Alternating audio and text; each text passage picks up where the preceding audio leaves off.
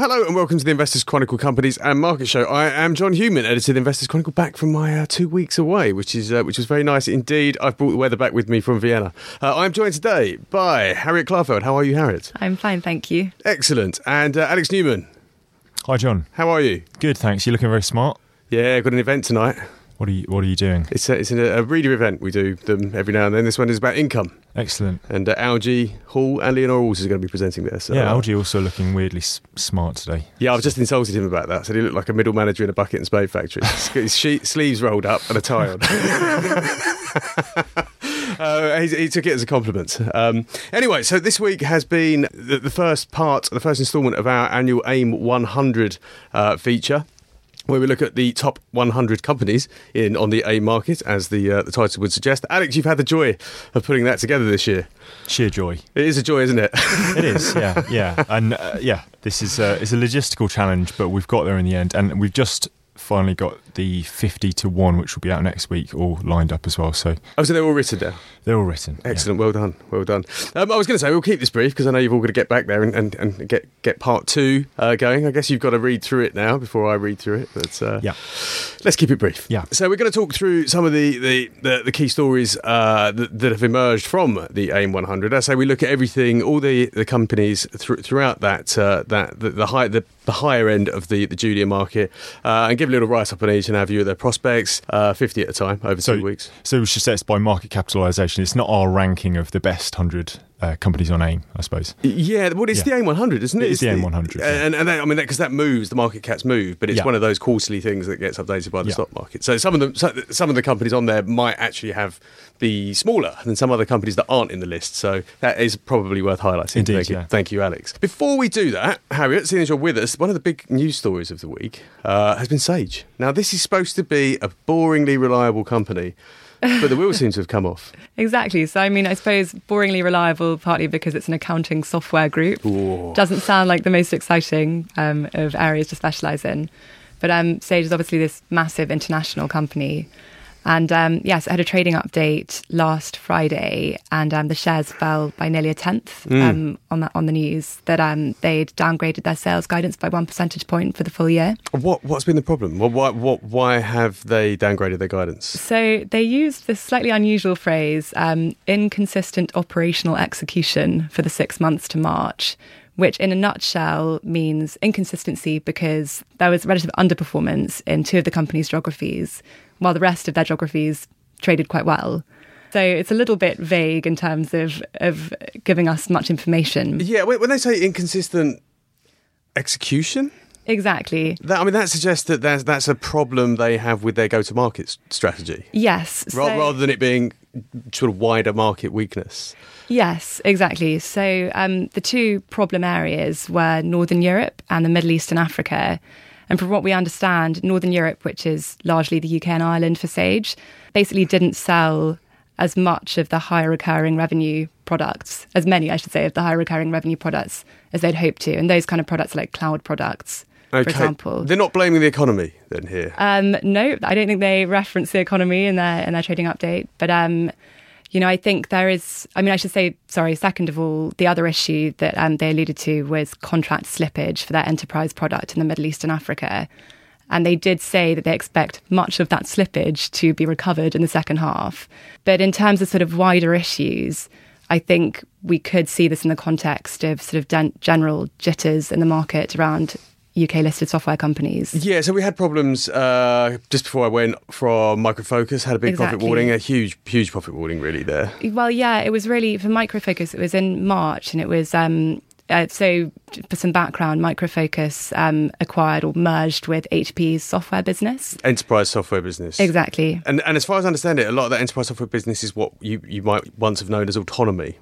Yes, exactly. So, and that sort of merger had been a long time coming as well. And I think they had, to begin with, that merger had been the most exciting thing ever. And it was, from management's perspective, and maybe the excitement about it had been slightly dialed down in terms of volume as it actually neared completion.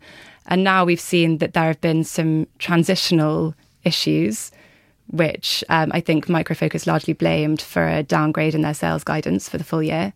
In terms of some of the issues Micro Focus faced, I think we've talked about this before, but the implementation of that IT system was one of them.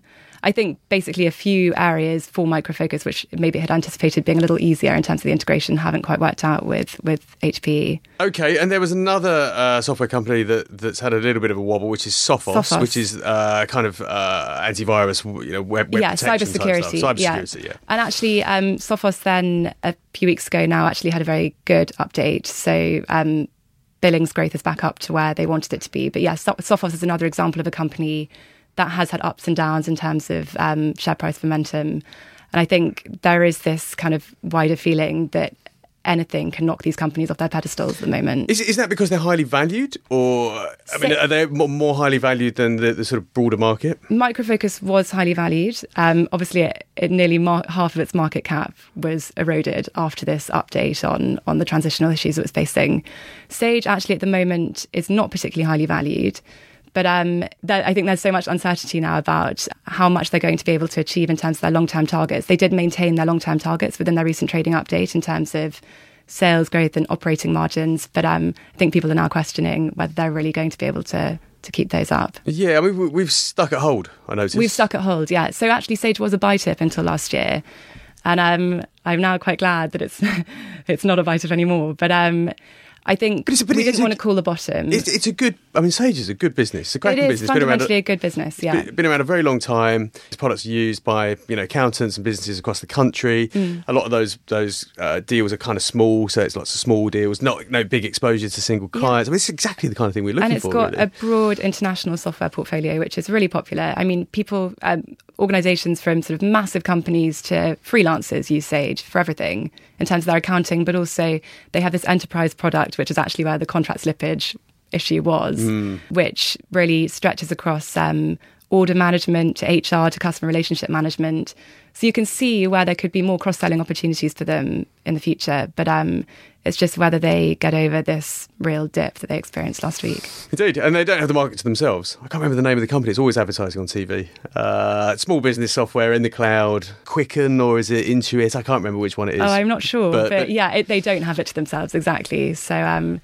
and I know there's another company that was brought to my attention probably last week called Tax Systems. Never heard of it. I know, neither had I, which is also a sort of accounting software company. So, okay. Yeah. All right. Well, interesting. Let's move on to the AIM 100. Let's start at the bottom, shall we? Because the bottom is occupied by oil and gas.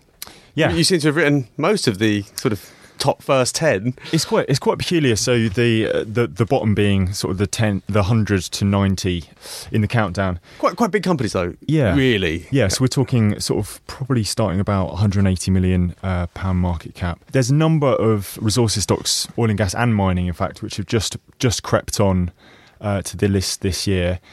No surprises why. One of the reasons being that commodity prices have done fairly well. That's not to say that all of them have had a great year. I mean, Amerisa Resources in, I think, 97th place has actually fallen quite a bit in the last year. Yeah, I remember them being one of the bigger companies when we put this list together before. Yeah. They had some results this week as well, didn't they? They did, yeah. I think so. And we said there it's kind of crunch time for Amerisa. But we kept on a buy, didn't we? We did. That's brave. Yeah, we've kept the faith here, though. It's been a very, very challenging year for Amerisa. They're this frontier acreage in the Putumayo region in Colombia, and are exporting via a pipeline through across the border to Ecuador. So fantastic oil fields, very, very cheap transportation now. But as ever, it's very, very hard to do business in frontier oil and gas plays. And in the last year, they've had social unrest, which has, among other issues, been one of the reasons why they failed really to hit their production targets for 2017. Okay. What else? We had some other results this week from some of the companies that you've covered in. So we had results from Eland and Griffin, I think, as well. Yeah, that's right. So Eland Oil and Gas, another politically risky oil and gas jurisdiction, Nigeria, there. They had very, very good results this week. They've been ramping up spectacularly since last May, when the Forcados terminal, which is run by Shell, was reopened following some pipeline attacks in 2016. That was very, very crucial for Eland, because it allows them to sell their product to market. That's ramping back up. They've got lots of fields coming and wells coming on stream, and they're very, very lowly valued. It's fairly typical of Nigeria-focused oil and gas stocks for multiple reasons. Not only because, as we saw last year, their major export terminal came offline, but yeah, they're back on the AIM 100 this year, and I think very, very cheaply valued. Yeah, I mean that's an extraordinary ramp up in turnover, 2,800% increase last year, and the forecast suggests that's going to ramp up pretty quickly still in 18 and 19 as well. So it looks like it's happening. Yeah. So that's from pretty much a standing start. Consensus forecasts this year, pre-tax profit of $118 million. The company is currently valued for £185 million. So that you can see the sort of multiple they're currently on. Of course, it's a politically risky jurisdiction to be in, an explorer producer. So the shares are always going to carry a discount.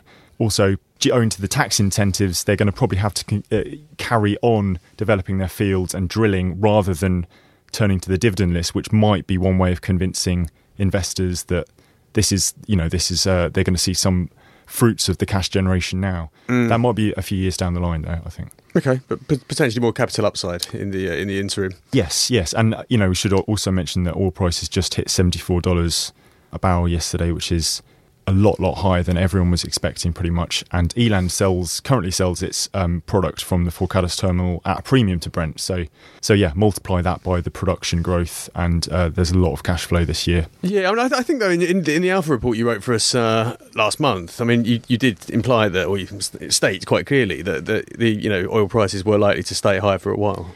I mean, there's a caveat to that. I think lots of people have been saying that they're going to be range bound, because the concern is that any geopolitical tension which is likely to raise oil prices will just be checked by a flood of production from the US.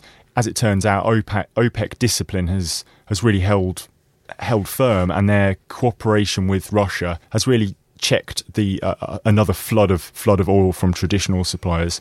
I mean, US shale hasn't quite caught up to the levels people were thinking, but I mean, summer is yet to come. I don't think $74, save for some big geopolitical spat with Iran, is likely to be there forever. Having said that, the geopolitical situation is somewhat fragile at the moment. Indeed, yeah. Not to mention Venezuela, which, many people are thinking could collapse by the end of the year, and their production is falling month on month. So more tightening from that direction. Yeah. Let's talk about one more from your area. Let's talk about Griffin, because it's not a company I'd really heard of. It's had a storming year, up 167% to make its way into the AIM 100. Tell us about that company. Yeah, I didn't know much about Griffin before this year either. So they have this gold, silver, lead, zinc mine in China. 4 good commodities to be producing at the moment. An excellent mine by all accounts. China-based though, and they have grown production considerably just in time for serious rises in those commodity prices. What seemed to have sparked the very, very sharp re-rating in Griffin shares was a note last year from Cantor Fitzgerald, which suggested that investors should value on a similar basis to Central Asian Metals, which is, I think it's one of the best stocks on AIM. That's in the top 50, which is out next week, and we write about them. Central Asian Metals being a copper producer as well, with very, very strong track record of dividends. Griffin Mining doesn't have that, and also what Griffin Mine doesn't have is a permit for their second zone of mining, which the chairman has said in the past that it's coming. Now he's saying there's no real clarity on when we're likely to get this permit. Added to that, it's an AIM stock with its operations solely concentrated in China. There's a mixed track record there. I mean, we have no reason to doubt anything that the company is saying, but they are likely beholden to Chinese mining license authorities. They're not paying a dividend, unlike Central Asian Metals. Not quite sure they should be rated at the same heady multiple that they are now. So we've said sell, which is our first recommendation of the shares. But if you've held the shares for any point in the last 3 years, you would have done very, very well. So, indeed. Okay, let's move on to tech, because AIM is well known for mining and oil and gas, but it's also been very well known for being a very good environment in which small tech companies can grow, and there's quite a lot, as you would imagine. Yeah. But you've been busy too, Harriet. Yeah, I have, and I was going to talk a little bit about Sumerio Enterprises actually to begin with, which is a tech company in a way, but it does high-tech concrete levelling, which might not sound That's not like technology.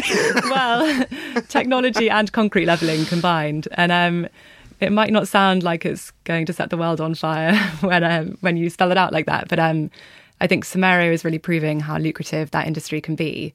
In a nutshell, it provides equipment, training and customer support for concrete levelling services around the world. You're laughing at me. I'm not laughing. It doesn't sound like that exciting. Listen, I'm going to have a bit of concrete levelling done myself in the near future. But, well, yeah. I mean, as an example, apparently China uses around half of the world's concrete. So that is a place where Somero sees a real growth opportunity. I mean, more generally, it set itself a sales target of $90 million for 2018. And it's almost there. In 2017, I think it got to sort of $86 million. And China is an area, although it's a market in which it hasn't made amazing headway yet, and actually it suffered, I think, slightly lower revenues there last year.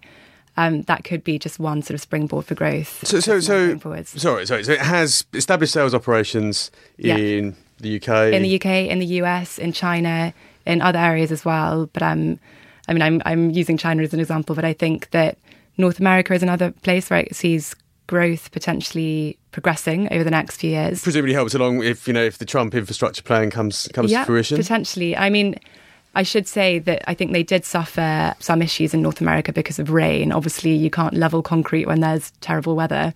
But that was a couple of years ago, and things have improved there since then. And Somero isn't, although I've kind of mentioned the revenue growth, it is also more and more an income stock as well. So in their last full year results, which were earlier this year, it set itself a target net cash balance of $15 million and said that it would distribute 50% of surplus cash as a special dividend. Let's have a look. We've got a table in here at the back with a number of fundamentals in it. Somero, 89, dividend yield 2.7%, which is not bad for a high growth AIM company. Exactly. So it does look like it's performing well on all fronts at the moment. Obviously, as I said, there has been a weather issue in the past. They see China as a good opportunity for growth, but, and hopefully that will come to fruition. Let's go full tech. Full tech, okay. Yeah. Well, Taptica was another company I was going to talk about. There it is, big picture of Mark Zuckerberg accompanying it. What's it got to do with Mark Zuckerberg? This is potentially nothing. This is the issue we've been trying to sort of figure out. So I should say Taptica was a buy tip, and we've actually downgraded it to a hold in the last couple of weeks. And basically, since these allegations emerged about the UK data analytics firm Cambridge Analytica and Facebook, and I mean, just to recap, I'm sure everyone has read about this a lot, but allegedly Cambridge Analytica used people's private Facebook information from 2014. It's in the news constantly. It's an ongoing sort of saga, and it's been developing a lot since mid-March. And while I was away, Mark Zuckerberg gave a 2-day testimony to the US Congress. Exactly. Actually, which seems to do, as a little tangent, that seems to do the tech sector a power of good, because the shares have jumped quite sharply in the last few weeks. And Facebook itself, whose shares had been falling massively, I think did rise again a little bit after those two congressional hearings. Back to Taptica, though. What's it got to do with Taptica? So Taptica is a mobile advertising group. And as I said, potentially it has nothing to do with Taptica, but it can hardly be a coincidence, we think, that as the story around Facebook has developed, Taptica's share price has just fallen so much. I think it's down nearly 30% since the allegations first broke, and it just seems too much of a coincidence for that, because Taptica hasn't put out anything else in that period, apart from its own full-year results, within which it included a line saying the recent coverage around Facebook does not affect our business model. So, in terms of the results, what sort of numbers are we talking about in terms of the growth rates? So the results were actually really good. I think their sales were around $211 million, which brings their 4-year compound annual revenue growth rate to 49%. Which is pretty good. They're profitable, and they expanded into the Asia Pacific region a bit more through their acquisition of a majority stake in a company called Ad Innovation. But this is Japan, isn't it? This is Japan. Yeah. And they also bought a company called Tremor Video in the US, which has helped them to expand in North America, and also it's brought them a new sort of dynamic in brand advertising. But I think the issue, although they said a few days after the Facebook allegations broke, they said that it wouldn't affect their business model.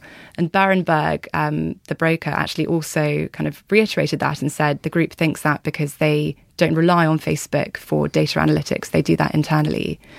Facebook is obviously one of the advertisers they count as a company they work with among sort of 600 others. You would imagine it's a fairly major customer, because I mean, Facebook does account for a very large chunk of advertising revenue. Well, they also work with Amazon. They do work with other big tech giants. I don't think we're aware of what proportion of their overall advertising partners it makes up. Yeah. And they also say, you know, they do leverage big data to help with media targeting. So you can see how that might ring alarm bells among investors. But I think probably the bigger concern for investors is that new regulation might be brought in.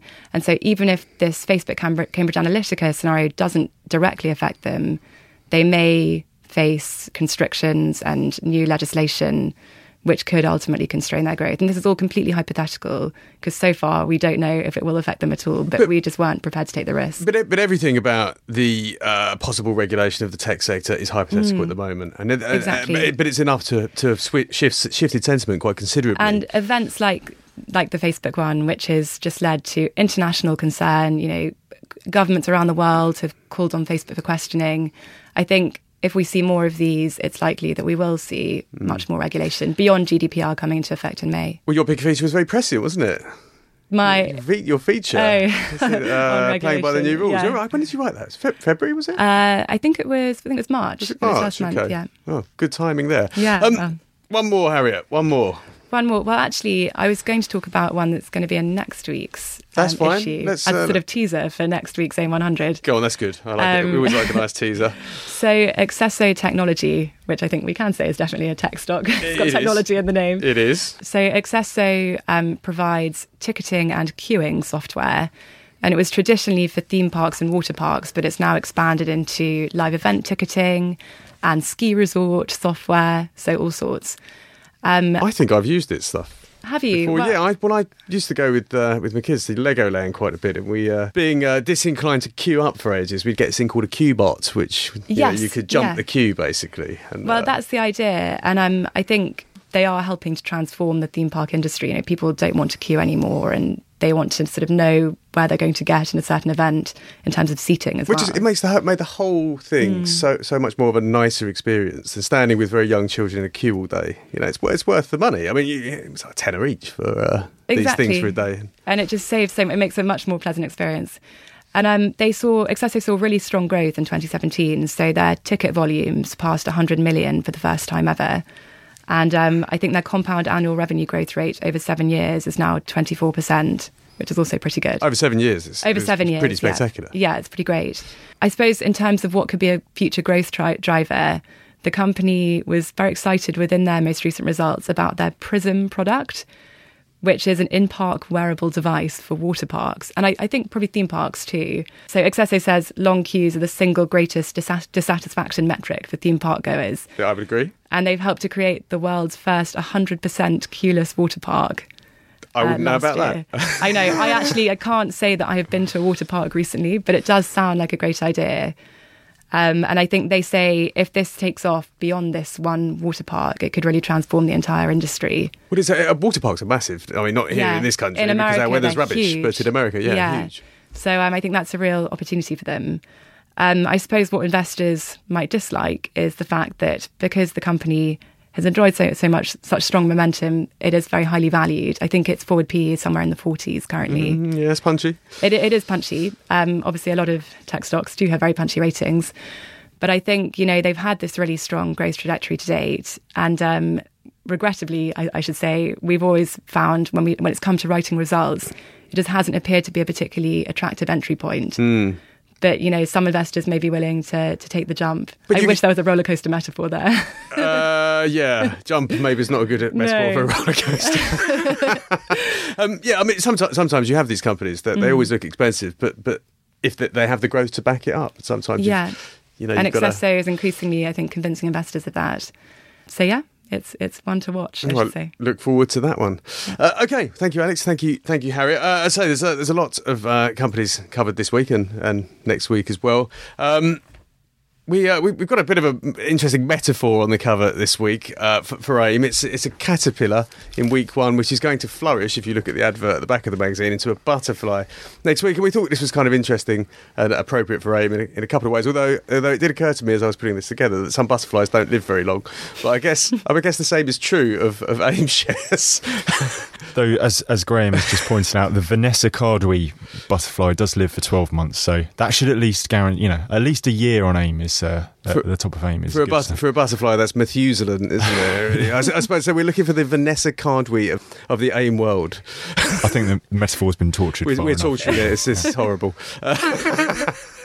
Okay. Anyway, So that feature takes up quite a large chunk of the magazine. There are some other bits and bobs that you would expect. Tips section, as usual, lots in the comment section, and the money section, which they will be looking at in their podcast, which I think they record tomorrow. Lots of interesting news going on beyond Sage. It's actually been quite a good week on the markets. We picked the bad news, but lots of interesting merger news and stake building news. So pick up the magazine, the AIM 100 Part 1, 100 to 51 in all good news agents. You can't miss it. It's a large leaf with being nibbled by a caterpillar. And we will be back again next week talking about Part 2. So thank you very much.